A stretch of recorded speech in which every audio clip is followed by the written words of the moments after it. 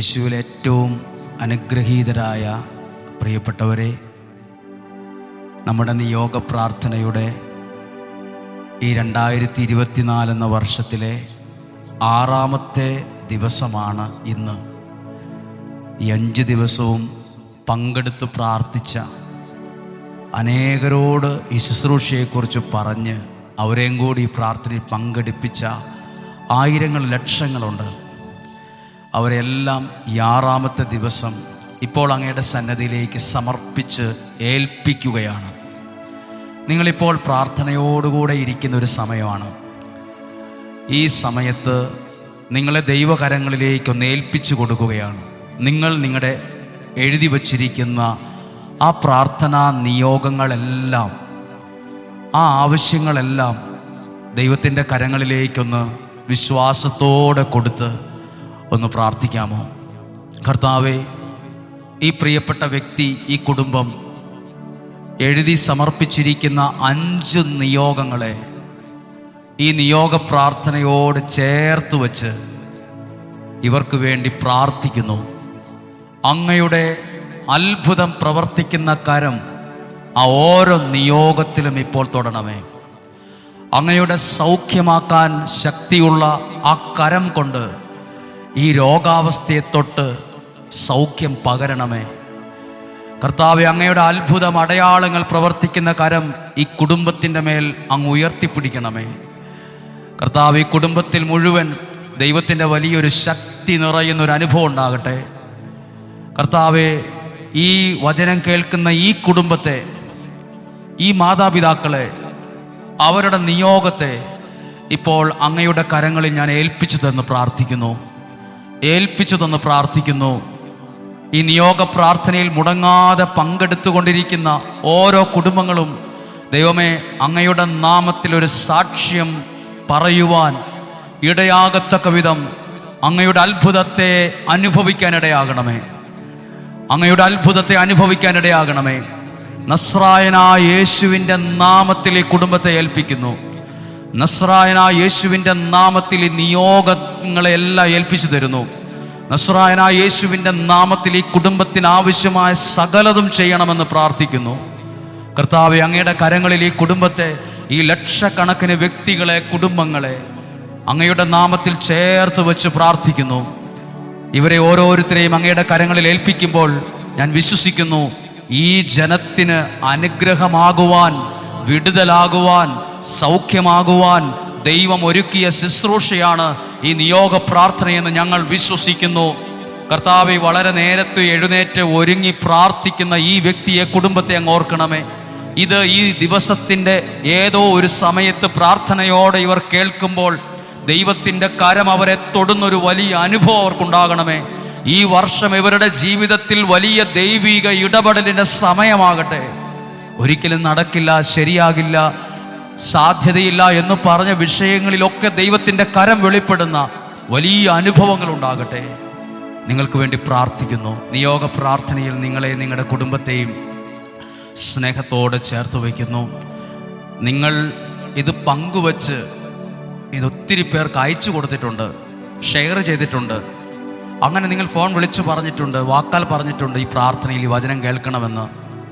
അങ്ങനെയുള്ളവരെയും അങ്ങനെ ചേർത്ത് നിർത്തിയവരെയെല്ലാം ഒരു കുടക്കീഴിൽ എന്ന പോലെ നിയോഗത്തിൻ്റെ ആ ഒരു കുടക്കീഴിൽ ചേർത്ത് വെച്ച് പ്രാർത്ഥിക്കുന്നു. പരിശുദ്ധാത്മാവ് നിങ്ങളെ സഹായിക്കട്ടെ. ദൈവവചനത്തിലേക്ക് നമുക്ക് പ്രവേശിക്കാം.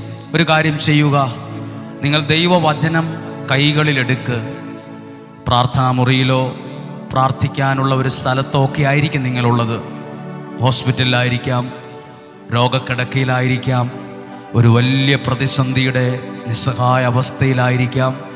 നിങ്ങൾക്ക് ആ വചനം, ഇനി പറയാൻ പോകുന്ന വചനം നോട്ട് ബുക്കിൽ മാത്രമല്ല, ഹാർട്ട് ബുക്കിലും എഴുതണമെന്നാണ് പറയുന്നത്. നോട്ട് ബുക്കും ഹാർട്ട് ബുക്കും ഉണ്ട്. നോട്ട് ബുക്ക് നമ്മുടെ മുമ്പിലുള്ള വരയിട്ടതോ വരയിടാത്തതുമായൊരു ബുക്കാണ്. ഹാർട്ട് ബുക്ക് എന്ന് പറയുന്നത് അത് നമ്മൾ വിശ്വാസത്തിലെടുത്തത് സ്വീകരിക്കുമ്പോൾ അതിൽ എഴുതുന്നതാണ് ഹാർട്ട് ബുക്ക്. അപ്പോൾ ഇന്ന് കേൾക്കുന്ന ഈ വചനം നിങ്ങളുടെ നോട്ട് ബുക്കിൽ മാത്രമല്ല, ഹാർട്ട് ബുക്കിലും ഉണ്ടാകട്ടെ എന്ന് പ്രാർത്ഥിക്കുന്നു. ദൈവം സഹായിക്കട്ടെ. ഈ വചനം നിങ്ങളുടെ കുടുംബത്തിൽ ഒരു നന്മയായി മാറട്ടെ. ദൈവത്തിന് അനുഗ്രഹം അനുഭവിക്കാൻ ഇടവരട്ടെ. 1 സാമുവേലിന്റെ പുസ്തകം 18-ാം അധ്യായം 14-ാമത്തെ വാക്യം. 1 സാമുവേൽ 18-14. ഇങ്ങനെയാണ് ആ ഗൗരവമുള്ള വാക്യം എഴുതിയിരിക്കുന്നത്. കർത്താവ് കൂടെ ഉണ്ടായിരുന്നതിനാൽ എല്ലാ ഉദ്യമങ്ങളിലും ദാവീദ് വിജയം വരിച്ചു. ദാവീദ് എന്ന വ്യക്തിയുടെ മേൽ ഒരു വിജയമുണ്ടാകാനുള്ള റീസൺ, കാരണം വ്യക്തമായി എഴുതിയിരിക്കുന്നത് കണ്ടോ? 18-ാം അധ്യായം 14-ാമത്തെ വാക്യത്തിൽ 1 സാമുവേൽ, 1 സാമുവേൽ ചാപ്റ്റർ 18 വേഴ്സ് 14 ഓൺവേഴ്സ്. കർത്താവ് കൂടെ ഉണ്ടായിരുന്നതിനാൽ, അതാണ് അതിൻ്റെ റീസൺ. നിങ്ങൾക്ക് നിങ്ങളുടെ ജീവിതത്തിൽ ഒരു വിജയം ആഗ്രഹമുണ്ടോ? അതിന് പരിശ്രമം മാത്രം പോരാ, ആഗ്രഹം മാത്രം പോരാ, സ്വപ്നം മാത്രം പോരാ. ഇവിടെ റീസൺ എഴുതിയിരിക്കുന്നു, കർത്താവ് കൂടെ ഉണ്ടായിരുന്നതിനാൽ ദാവീദ് എല്ലാ ഉദ്യമങ്ങളിലും വിജയം വരിച്ചു. നിങ്ങളുടെ ജീവിതത്തിൽ ഈ വചനം ഒരനുഗ്രഹത്തിൻ്റെ വചനമായി മാറട്ടെ. ദൈവം നിങ്ങളുടെ കൂടെ ഉണ്ട്. ദൈവം നിങ്ങളുടെ കുഞ്ഞുങ്ങളുടെ കൂടെ ഉണ്ട്. ദൈവം നിങ്ങളുടെ വരുമാന മാർഗത്തിൽ കൂടെയുണ്ട്. ദൈവം കൂടെ ഉണ്ടായിരുന്നതാണ് നിങ്ങളുടെ വിജയത്തിന് കാരണമാകുന്നത്, നിങ്ങളുടെ അനുഗ്രഹത്തിന് കാരണമാകുന്നത്, നിങ്ങളുടെ വിടുതലിന് കാരണമാകുന്നത്.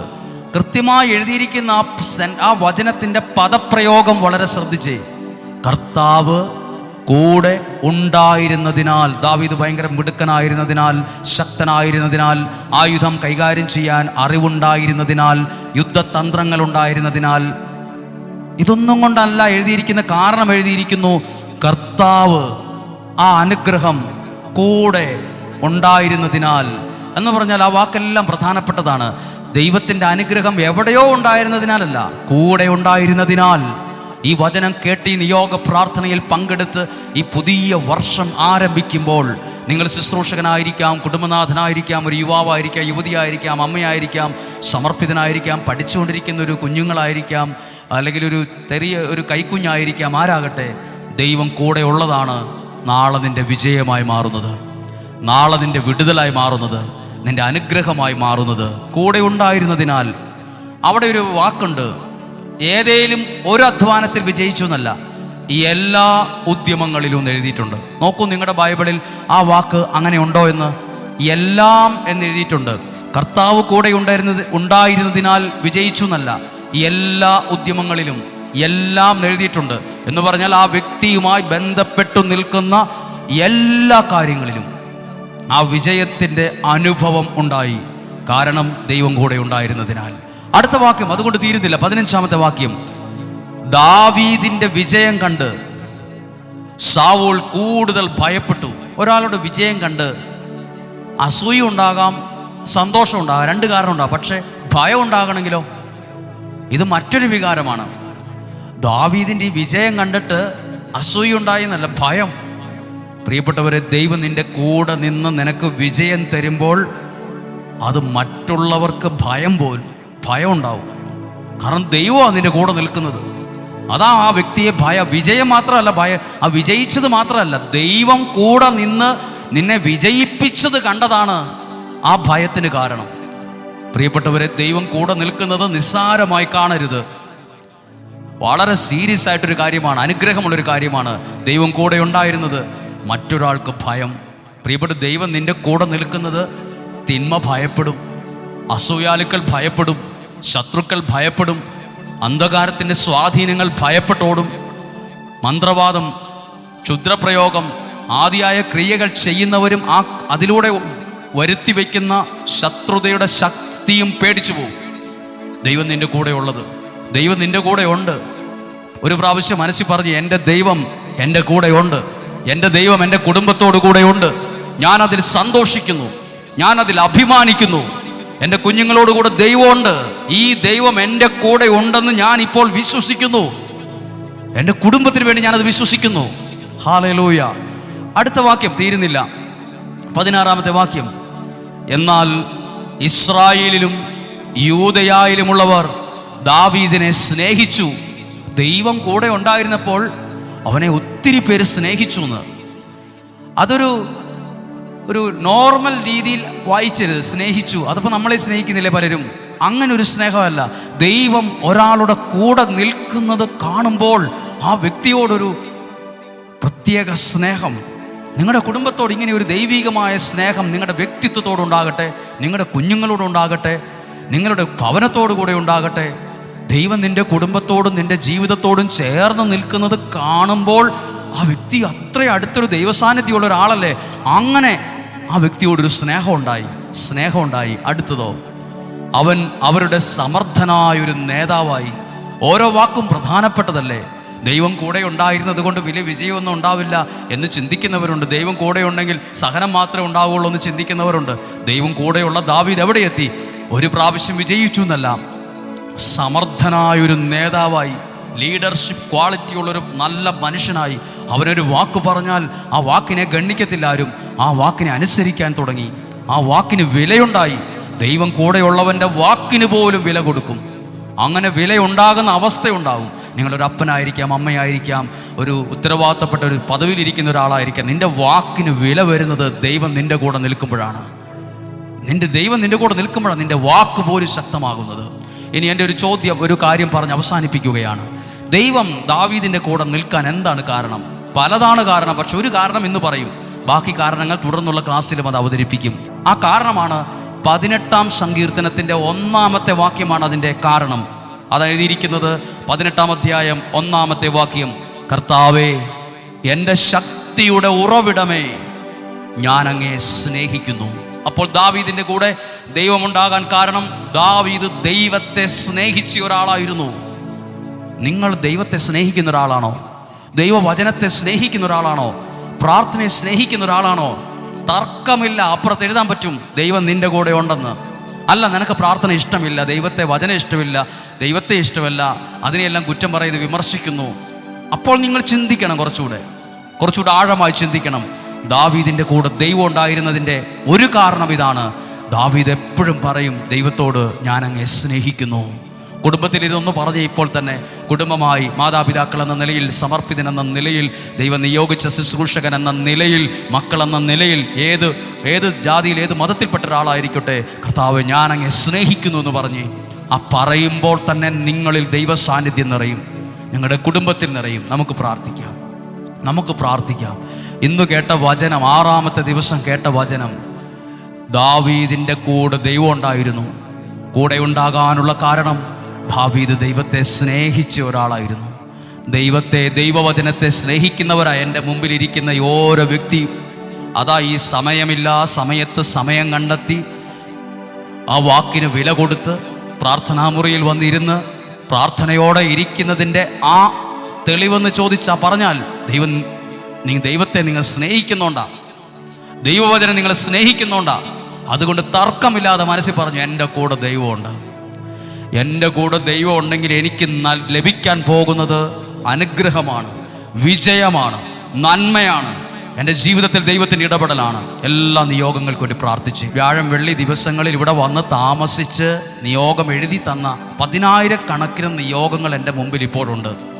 ആ നിയോഗത്തിൻ്റെ മുമ്പിലും നിങ്ങളുടെ പ്രാർത്ഥനാ മുറിയിൽ എഴുതി വച്ചിരിക്കുന്ന 5 നിയോഗം, നിങ്ങളുടെ പ്രാർത്ഥന ആവശ്യങ്ങളുടെ മേൽ ഞാനിതാ പ്രാർത്ഥനയോടെ കരങ്ങൾ ഉയർത്തുന്നു. നിങ്ങളും ഒന്ന് കരങ്ങൾ ഉയർത്തിപ്പിടിച്ച് കമഴ്ത്തിപ്പിടിച്ച് ആ വിഷയം ഇത് പ്രാർത്ഥിക്കുമ്പോൾ ഓർക്കണം, 10,000-കണക്കിന് വ്യക്തികൾ ഒപ്പം ഇതുപോലെ പ്രാർത്ഥിക്കുകയാണ്. അവരവർക്ക് വേണ്ടി മാത്രമല്ല. ഞാൻ പ്രാർത്ഥിക്കുന്നത് എനിക്ക് വേണ്ടിയല്ല, ഞാൻ പ്രാർത്ഥിക്കുന്നത് നിനക്ക് വേണ്ടി, നിന്റെ കുടുംബത്തിൽ നിങ്ങൾ എഴുതി വച്ചിരിക്കുന്ന ആ നിയോഗത്തിന് വേണ്ടിയാണ്. കർത്താവേ, അങ്ങയുടെ അത്ഭുതം പ്രവർത്തിക്കുന്ന കരം ആ നിയോഗത്തിൻ്റെ മേൽ അങ്ങ് തൊടണമേ, ആ വ്യക്തിയുടെ മേൽ തൊടണമേ. ഈ വചനം ഇവരുടെ ജീവിതത്തിൽ അനുഗ്രഹമായി മാറണമേ, ഇത് ഇവരുടെ ജീവിതത്തിന്റെ വിടുതലായി മാറണമേ. ഇത് കേട്ട് പ്രാർത്ഥിച്ചതിന് ശേഷം പുറത്തേക്ക് ഇറങ്ങുമ്പോൾ പഴയതുപോലെ സാധാരണ പോലെയല്ല, ദൈവം എന്നെ അനുഗ്രഹിച്ചതിൻ്റെ അടയാളങ്ങളോടെ പുറത്തിറങ്ങാൻ ഇടയാകണമേ. വീണ്ടും പഴയ പോലെ ചിന്തിച്ചു, പഴയ പോലെ പ്രവർത്തിച്ചു, പഴയതുപോലെ പറഞ്ഞു, അങ്ങനല്ല. വലിയ മാറ്റം ജീവിതത്തിലുണ്ടാകട്ടെ, വലിയ അടയാളങ്ങൾ സംഭവിക്കട്ടെ. നിങ്ങൾക്ക് വേണ്ടി പ്രാർത്ഥിക്കുന്നു. കർത്താവേ, ഇങ്ങനെ ഒന്ന് ഏറ്റുചൊല്ലി പ്രാർത്ഥിച്ച്, കർത്താവേ, ഞാൻ അങ്ങയെ സ്നേഹിക്കുന്നു, അങ്ങയുടെ വചനത്തെ ഞാൻ സ്നേഹിക്കുന്നു, ആ വചനം ഞാൻ വിശ്വസിക്കുന്നു. ഈ നിയോഗ പ്രാർത്ഥനയിൽ ഞാൻ സമർപ്പിച്ച 5 നിയോഗവും ഇപ്പോൾ അങ്ങ് ഏറ്റെടുക്കണമേ. അത് സമർപ്പിച്ച എന്നെയും എൻ്റെ കുടുംബത്തെയും അങ്ങ് സ്വീകരിക്കണമേ.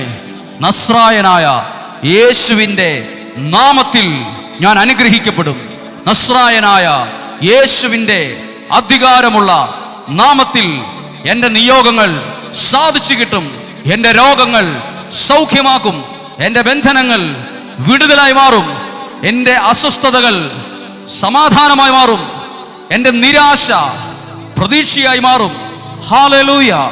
ഞാൻ വിശ്വസിക്കുന്നു കർത്താവേ, ഈ വചനം ഏറ്റെടുത്ത ഈ വ്യക്തികളെ, ഇവരുടെ കുടുംബത്തിൽ പ്രിയപ്പെട്ടവർക്ക് ഇവർ അയച്ചു കൊടുത്ത 100 കണക്കിന് പേരുണ്ട്.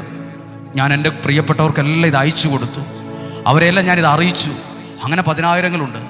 അയച്ചു കൊടുത്തവരെയും അത് സ്വീകരിച്ചവരെയും അതിൽ പ്രാർത്ഥനയിൽ പങ്കെടുക്കുന്നവരെയും അല്ല, ഇതൊരു നിയോഗത്തോടെ മുടങ്ങാതെ പങ്കെടുക്കുന്നവരെ സമർപ്പിക്കുന്നു. ഒരു കാര്യം പറഞ്ഞോട്ടെ, ഈ 6 ദിവസം മുതലെങ്കിലും കൂടിയവരുണ്ട്. 31 ദിവസം മുടങ്ങാതെ നമുക്ക് പങ്കെടുക്കണം. ഒന്ന് മനസ്സിൽ പ്രാർത്ഥിച്ച് മുടങ്ങാതെ പ്രാർത്ഥിക്കണം. അടയാളമായി മാറും. നിയോഗ പ്രാർത്ഥന ചൊല്ലുകയാണ്. യേശുവേ, എൻ്റെ ഈ നിയോഗങ്ങളെ അങ്ങ് സ്വീകരിച്ച് എനിക്കായി എൻ്റെ കുടുംബത്തിനായി സാധിച്ചു തരണമേ. യേശുവേ, എൻ്റെ 5 നിയോഗങ്ങളെയും അങ്ങിപ്പോൾ സ്വീകരിച്ച് എനിക്കായി എൻ്റെ കുടുംബത്തിനായി സാധിച്ചു തരണമേ.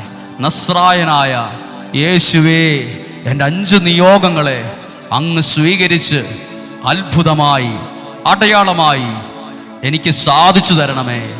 ആമേൻ, ആമേൻ, ഹല്ലേലൂയ. ഈശോയുടെ ആശീർവാദം സ്വീകരിക്കുകയാണ്. ശ്രദ്ധിച്ചേ, ഈ 6 ദിവസം മുതൽ പങ്കെടുത്തവരുണ്ട്, 5 ദിവസം പങ്കെടുത്തവരുണ്ട്, മുടങ്ങാതെ പങ്കെടുക്കുന്നവരുണ്ട്. നല്ല അനുഗ്രഹമാകട്ടോ. എത്രയോ ഫോൺ കോളുകളാണ് ദൈവം ഇടപെട്ട അനുഭവങ്ങൾ പങ്കുവയ്ക്കുന്ന മനുഷ്യരായിട്ട് നമ്മുടെ മുമ്പിലുള്ളതെന്ന് അറിയാമോ? നിങ്ങളുടെ നിയോഗങ്ങളൊന്നും പാഴ്ക്കടലാസ് പോലെ മാറ്റിക്കളഞ്ഞിട്ടില്ല. അവിടെ വീട്ടിലായിരുന്നാൽ ഇവിടെയുള്ളതാണ് എല്ലാം ഒരുപോലെ ചേർത്ത് വെച്ച് ആശീർവാദം സ്വീകരിക്കാം.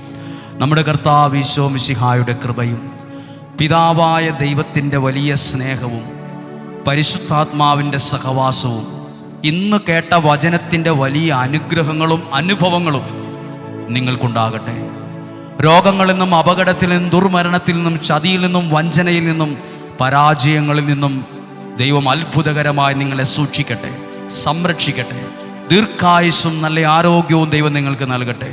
നിങ്ങളുടെ കുടുംബത്തിൽ, വ്യക്തി ജീവിതത്തിൽ സന്തോഷവും സമാധാനവും നിറയട്ടെ. ദൈവാനുഗ്രഹങ്ങൾ ഉണ്ടാകട്ടെ. ഞാൻ അങ്ങയെ സ്നേഹിക്കുന്നു കർത്താവെ, ഞാൻ അങ്ങയെ സ്നേഹിക്കുന്നു. ഞാൻ ഉറപ്പിക്കുന്നു, എൻ്റെ കൂടെ ദൈവമുണ്ട്. എൻ്റെ ദൈവം എൻ്റെ കൂടെയുണ്ട്. സർവശക്തനായ ദൈവം എൻ്റെ കുടുംബത്തിനുണ്ട്. എൻ്റെ ഓരോ മുറികളിലുമുണ്ട്, എൻ്റെ യാത്രകളിലുണ്ട്, എൻ്റെ വരുമാന മാർഗങ്ങളിലുണ്ട്, എൻ്റെ പ്രതീക്ഷകളിലുണ്ട്, എൻ്റെ തലമുറകളിലുണ്ട്, എൻ്റെ ആരോഗ്യത്തിലുണ്ട്.